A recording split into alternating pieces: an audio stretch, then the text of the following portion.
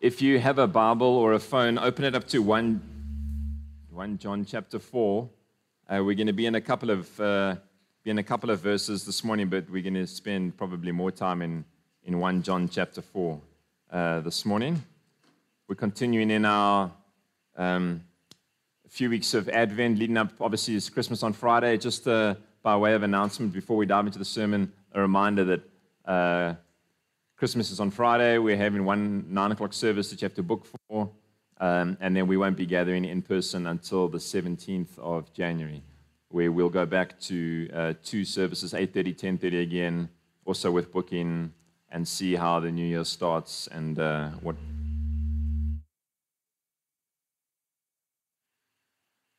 Are we good? I'm just going to keep going. I'm sure Wayne will get it right at some point. One of the funnest things that Claire and I get to do is premarital counseling. And I'm looking around the room and I'm thinking, gosh, there's quite a few of you who have done it fairly recently with us, but and many others. And it's a lot of fun for Claire and I to do it. One of the things that we do in it is look at, I can't remember the guy's name who wrote the book, the Love Languages book. Anyone? It's a very famous book, Love Languages. It's so famous they made it for kids. A book's really famous when there's like a kid's version that comes out. And we take couples through it and we say, let's look at what your love languages are. This is the language that you speak to love each other. And he's got this imagery of you speak your native language, and it's not always the language the other person speaks. And so, he's got 5 categories: quality time, words of affirmation, gift giving, physical affection, and I can't remember the 5th one for now. It's not important. The one I want to talk about at the moment is gift giving. It's always interesting because we ask the couples to do a questionnaire and to see and see if it matches up, if there's an overlap at all, kind of thing, if they speak the same language, as it were. And when we get to gift giving, that's one where it's often, there's often polar opposites there, or it just doesn't feature for some people. For some people, it becomes, because I think your score, you can get a max of 25 when you do the questionnaire. For some people, they shoot the lights out. It's like 25 out of 25. That is their thing. If you want to love them, you get them something. You get them a gift. They're just doesn't matter what the gift is. It can be a flower from the garden. They're like, oh, I feel so loved by you, whatever else. And other people, their score is in the single digits. They just look, you can buy me whatever. And it's just this, it'll be cool, but it's not going to set my world on fire. I want time with you, or I want you to stroke my head, or say nice things to me, whatever it is. And it's always interesting to see couples' different responses in that. And Claire and I have been married for a while. It's been interesting to see how this has played out for us, because I'm not a gift giver at all. Gifts, giving and receiving, they don't really feature. I think it's my number 5 one. But for Claire, it's right up there. It's not number 1, but it's very important for her. And I think I've shared with you before, how I've had to learn how to speak a foreign language. In our early days, I just would never buy Claire any presents for her birthday or Mother's Day, whatever. I was just I didn't come from a gift-giving kind of family, so we just in my family, you tell people what they must get you. It's hey, my birthday's coming up, they're like, what do you want? You tell them, or they either give you the money and you go and buy it yourself. That's how my family rolls. It's for some of you gift givers, you're just appalled. That sounds like a hell on earth. I can see some of you that's terrible, you poor guy. Go for counseling. And then I got better. I actually would buy Claire presents, but I would give it to her in the packet from the shop that I bought it. Here you go. Slips in the bag if you want to take it back, kind of thing.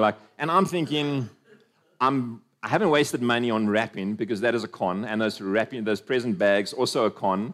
That's the price of another gift. And I've put the slip in case she doesn't like it. How thoughtful! I've kept the slip. You can change it, take it back. I won't be offended if you don't like it. You can get whatever you want. Then I'm thinking, I'm shooting the lights out of this, and she's like, "Love, it'd be better if you wrapped it."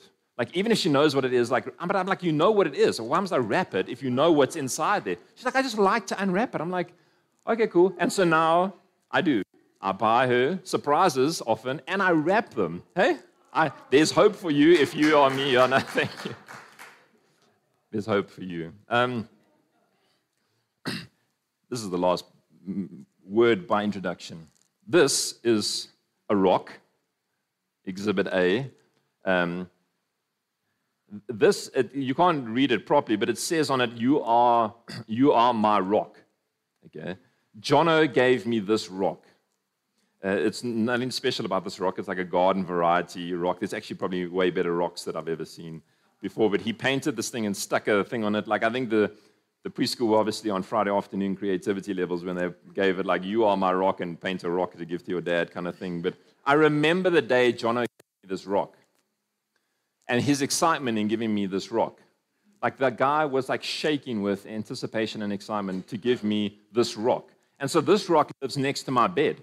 I've tossed a whole bunch of other stuff, but I keep this very ordinary looking rock next to my bed because I have no particular affection for this rock. It's of no value to anything. I could use it as a doorstop. Actually, we should. But Jono gave me the rock. And sometimes a gift has value because of the giver of the gift, not necessarily just the gift that's given.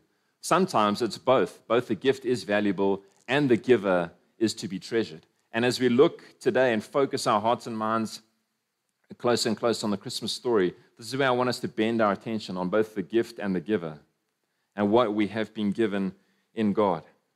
And let me say this, if you're making notes, write this down. The greatest gift that you will ever receive is the love of God in Jesus Christ. The greatest gift you will ever receive, that anyone will ever receive, is the love of God given to you in the person of Jesus Christ. And I want us to look at a few things and remind us. We were in 1 John recently, but by way of reminder, I want us to look at these things because there's richness of these verses out of 1 John. So let me read this and then we'll pray and dig into it. 1 John from chapter 4, from verse 9. This is how God showed his love among us. He sent his one and only Son into the world that we might live through him. This is love. Not that we loved God, but that he loved us and sent his Son as an atoning sacrifice for our sins. Dear friends, since God so loved us, we also ought to love one another. Let's pray. Father, as we look into your word, as we come again another week to put our hearts and our minds and our eyes and our ears before and under your word, we pray that you would speak to us. We so treasure the ongoing teaching, speaking, guiding work of the Holy Spirit that you promised would come and take your word and make it alive in our hearing, that through frail and fallible people, as we speak, we would hear your voice and your glory would be put on display, and that our hearts, our lives, our futures would be transformed because of the truth of your word as it comes to us. And so as we hear your word again this morning, we pray for softness of heart. We pray that your word would strengthen us. You would give us ears to hear what you're saying, and that it would truly come to life in our hearing and in our spirits this morning to strengthen us as your people. And we ask it in Jesus' name. Amen. So a couple of things here on this love and gift. So we're looking at this mutual theme of love as a gift and God's gift of love in Jesus Christ. And here in 1 John again, what is it? This love is seen in the giving of Jesus. God's love is seen. It's put on display in the giving of Jesus. That phrase struck me again this week with such force. He sent his one and only Son into the world. He sent his one and only Son into the world. Not against his will, not against, Jesus is like, no, I don't want to go. He's like, you're going. No, I don't want to go. You're going. Like, Jesus willingly comes. He says later in the gospel, he says, no one takes my life from me, but I lay it down, and I will take it up again. No one's forcing me to do this. It's not a battle between me and the Father, but the Father still sends his Son into the world. I've got 2 sons, and I can't imagine sending them into anything that would damage them or hurt them, or know how something may end up in their own death.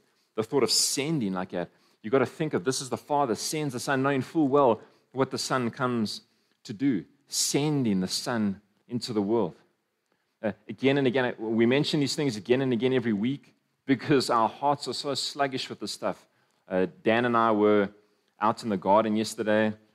Somehow he found out that it's called the Star of Bethlehem. I don't know if that's just like a thing he's picked up, or someone's like trying to con everyone that it's the Star of Bethlehem.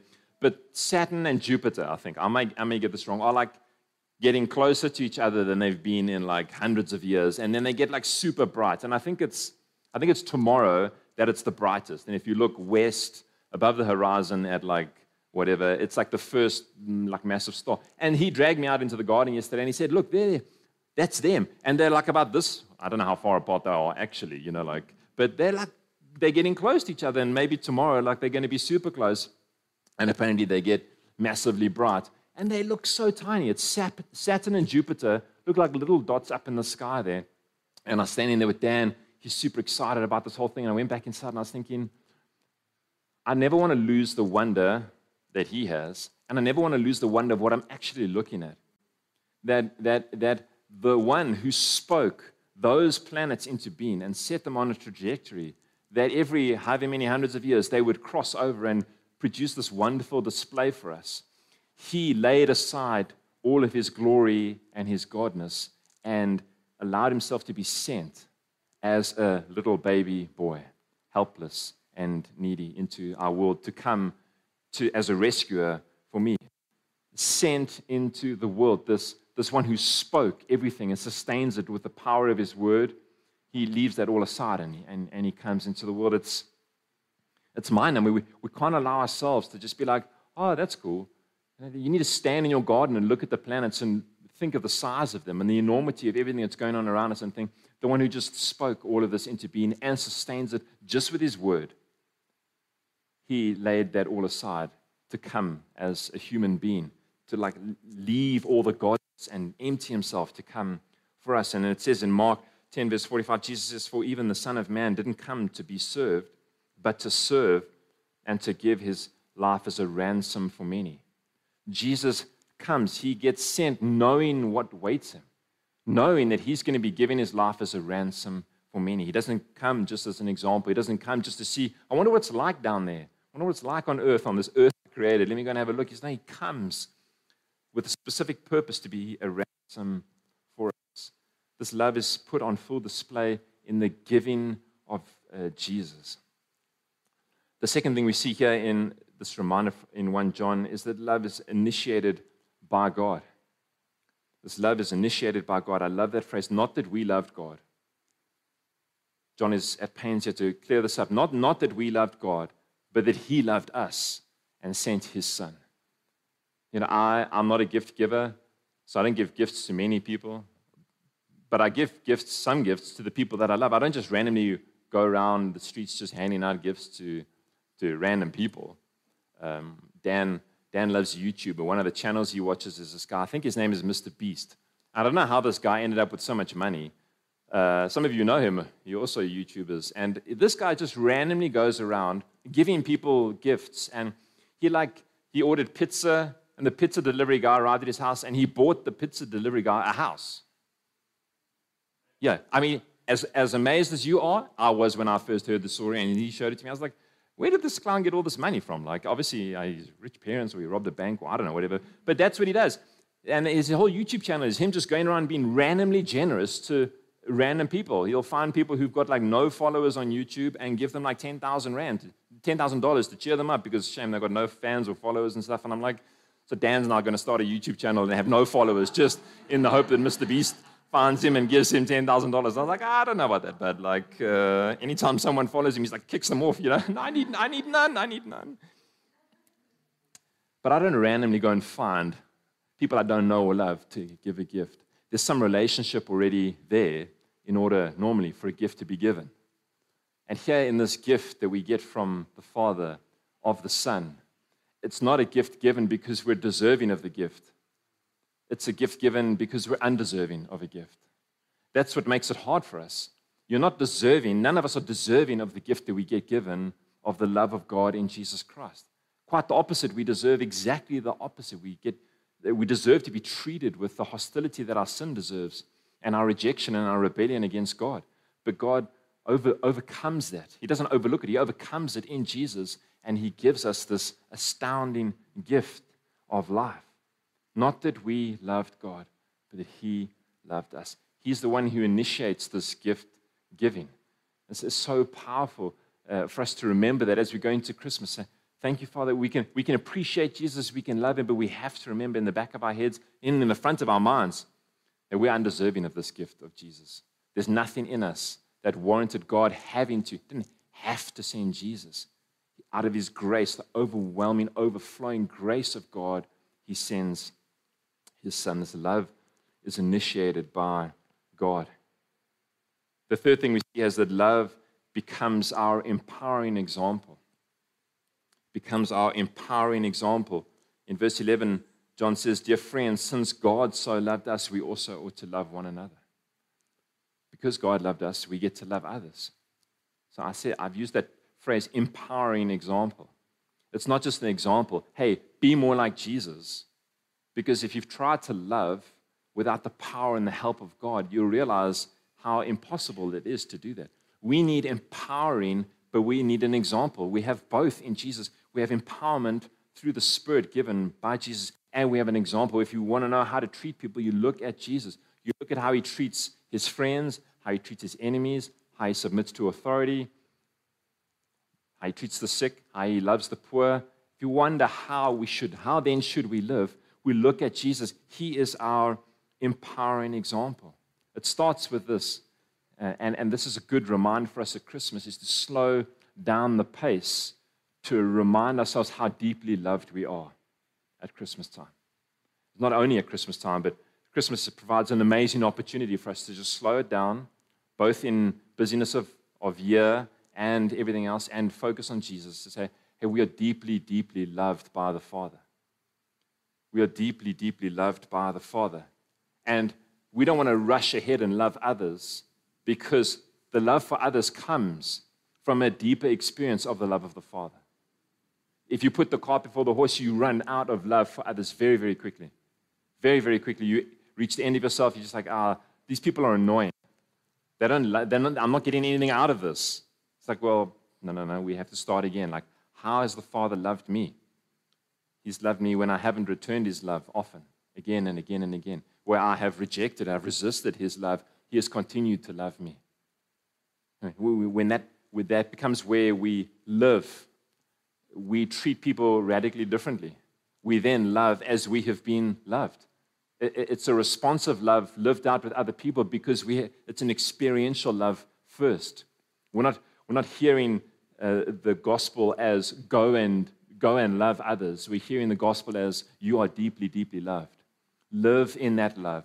Experience it. Swim in it. Soak it up so that then you will be catapulted. You will then be sent to love others in the way that you have experienced that love. It's an empowering example.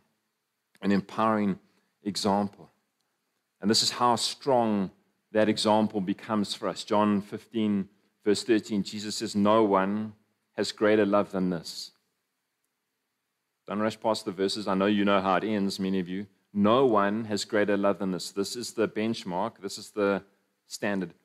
To lay down his life for his friends. Lay down your life for others. A self-sacrificing, giving love. That is where we're called to. So we're called to follow Jesus. We're disciples. We're followers. If you want to know what it means to be a Christian, this is what it means. To follow him in giving our lives away to others in love. And we could spend days, weeks talking about what that practically looks like. But that's the heart of it. It's a giving love. It's a self-sacrificing. It's not me preferring my own needs. It's me preferring your needs and giving of myself to you in love. Again and again and again. You push back. You hate. You revile. I give. It sounds ridiculous, doesn't it? It sounds like there's no ways you could do that. That's why you need empowering. That's why you need empowering. Christians should be supernatural. We are supernatural people because you can't possibly love in the way God wants us to love if you have not been overtaken and empowered by the Spirit of God to love like that. It's an absolute impossibility because as soon as we run into some kind of resistance or some thanklessness or something like that, inconvenience, the love dries up. It's like, no, it's cool. I'm going to love people who are more deserving.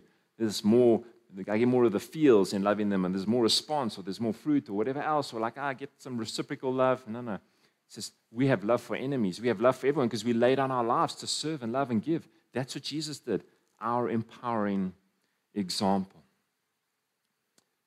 And as a last reminder for us of what Jesus would say, when Paul quotes to the Ephesians elders, he quotes what Jesus says, that it's more blessed to give than to receive. Many of us would flip that on its head and say, no, we feel blessed when we receive. Amen. And there's whole pockets of Christianity, maybe some of them have even fallen outside of Christianity, where they feel it's more blessed to receive than to give. That's why God exists, is so that he would give to you. But Jesus says, no. It's more blessed that you give than that you receive. You have received. The word reminds us we already have everything that we need in Christ. And it's our blessing to give of our lives to other people.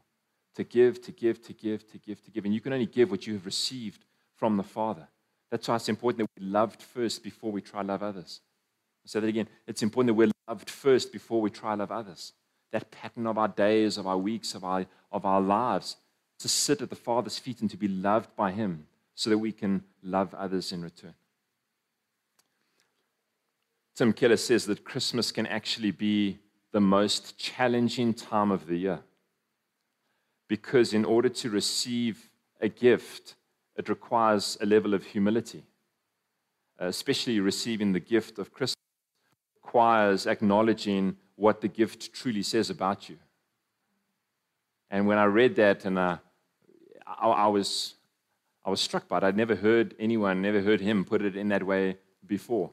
Imagine a friend of yours. You have a friend's Christmas party. People like doing that this time of the year. You have all your mates around, socially distanced with masks on. I've seen all the pictures. It happens everywhere.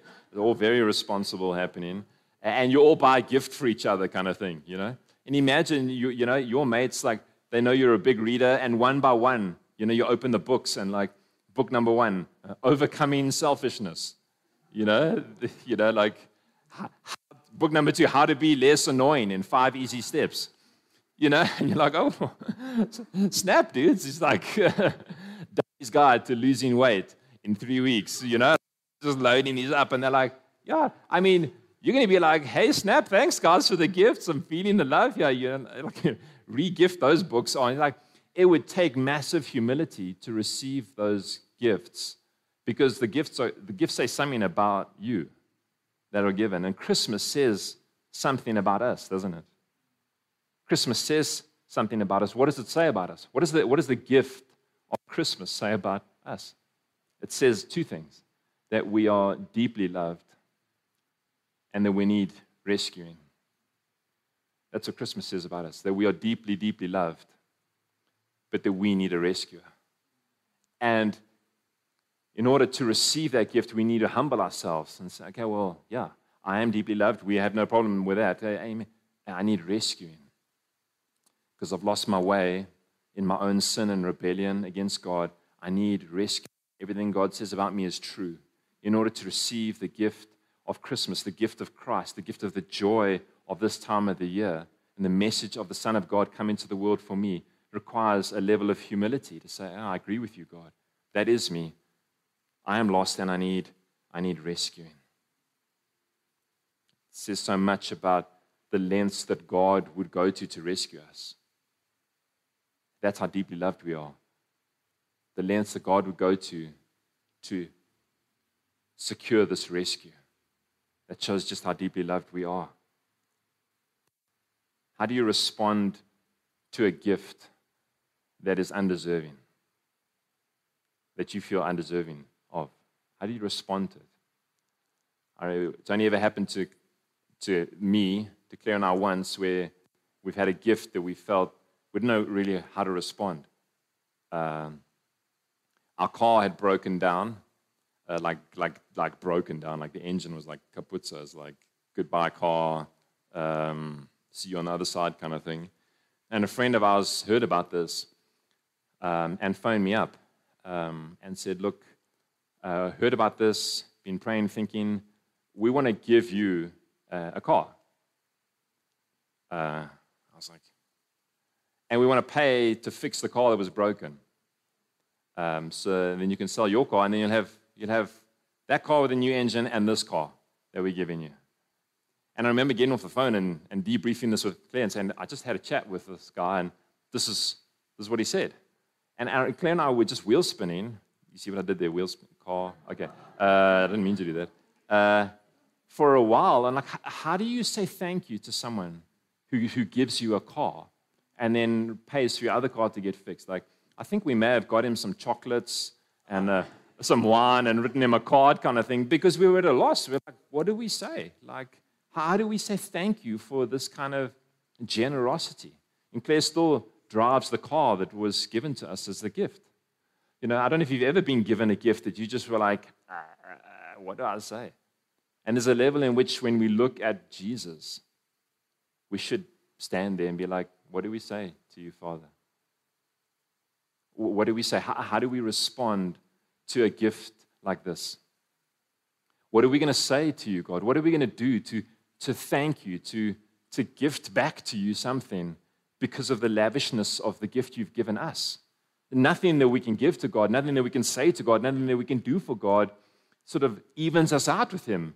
The gift is, the scales are broken. There's no weighing up like, hey, God gave us this, but we've given Him these kinds of things. It's like in the gift of grace in the person of Jesus Christ, the whole system has fallen apart. It's a gift that you can't possibly say thank you for. So we respond according to God's word. We respond with more than just emotional gratitude. We are grateful to God. We can say it with our prayers. We can express it in worship. But listen to how John, later on in 1 John, explains it. In 1 John chapter 5, verse 3, he says, "For this is what love for God is, to keep His commands. And His commands are not a burden. Because everyone who has been born of God conquers the world. This is the victory that has conquered the world, our faith." This is what he says. This is what love for God is, to keep His commands. That's how you know you love God, is you find out what He says and you joyfully and willingly obey Him. We find out what He says, we listen to His voice, and we joyfully and willingly obey Him because He has transformed our hearts. And day after day, moment by moment, minute by minute, year after year, decade after decade, wherever and in every opportunity, we follow Him and we obey Him. And we live lives of joy-filled obedience as a response to receiving a gift that we could never have deserved and can never fully appreciate. That's what it means. It's not that just we feel warm and fuzzy at Christmas time. Even now we're like, oh, thank you, God. No. This is what it means to love God. It looks like joy-filled, lifelong obedience to His voice, to His commands. That's how you know that you're a Christian. That's how you know that you're following God. That's how you know others are. You look at their life and say, yeah, it won't be perfect obedience, obviously, but it's joy-filled. It's not dutiful obedience. It's not like I have to do all these things God wants. It's like, no, God has changed my heart. And out of joyful response for receiving a gift that I can't possibly have imagined to receive, I'm happy to obey you, God, and to follow you in all of your ways every day that you give me breath.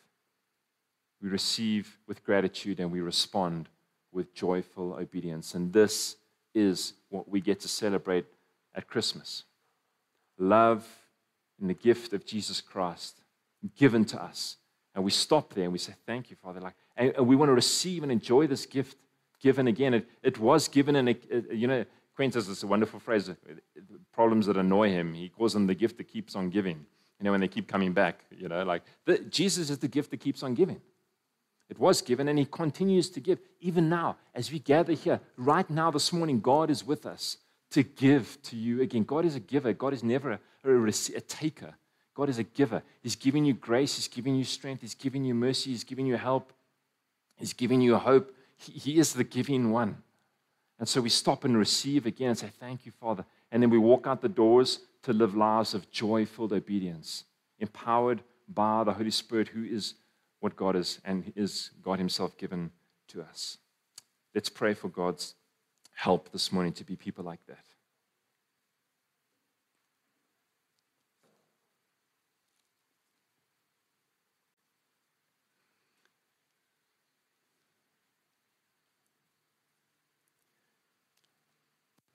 Yeah, Father, it's true that you've given us in sending Jesus into the world. You've given us a gift that we can't fully comprehend, and we can certainly never repay you for. We don't even really know how to thank you for the gift that you've given us. And yet this morning, we want to remind ourselves of things that are true, that you have given us the gift of Jesus because we are deeply, deeply loved by you. And because we desperately need rescuing. We did and we still do and we will. And we thank you, Father. We humbly, gratefully, joyfully acknowledge our need of rescue this morning again. And say thank you, Father, that you have come towards us in grace, that you've not treated us as our sins deserve, but you've lavished mercy and love and grace over us. And we joyfully receive the pardon, the life, the love, the life and joy and hope of Jesus Christ given to us again. And we pray, Father, that you would fill us again this morning. Thank you for the gift of the Spirit, and we pray, Father, that you would pour out the Spirit on us again this morning in new ways to empower us to live lives of love in response to you. We want to follow you in your example of giving our lives away to others, and that can be so hard for us sometimes, Father. We try it so often in our own strength that we pray and we look to you again this morning that you would fill us with the Spirit, you would fill us with your love that would overflow in us, that would first settle our own hearts and satisfy us, but then it would overflow in our lives into the lives of others, that we would have so much of you and your love to give to others. Give almost unto death, as it were, following you in your example, not just looking for it to be returned to us, but giving and giving and giving as you continue to supply our needs. This morning, we just want to pause and say thank you, Father. You've lavished gift upon gift on us, but the greatest one we're most appreciative of is the gift of your own Son sent into the world to redeem us. And for that, we worship you afresh this morning. And we glorify you. We're humbled, and yet we're joyful that we say thank you, Father. There's no one like you, and we worship you this morning. In Jesus' name, amen.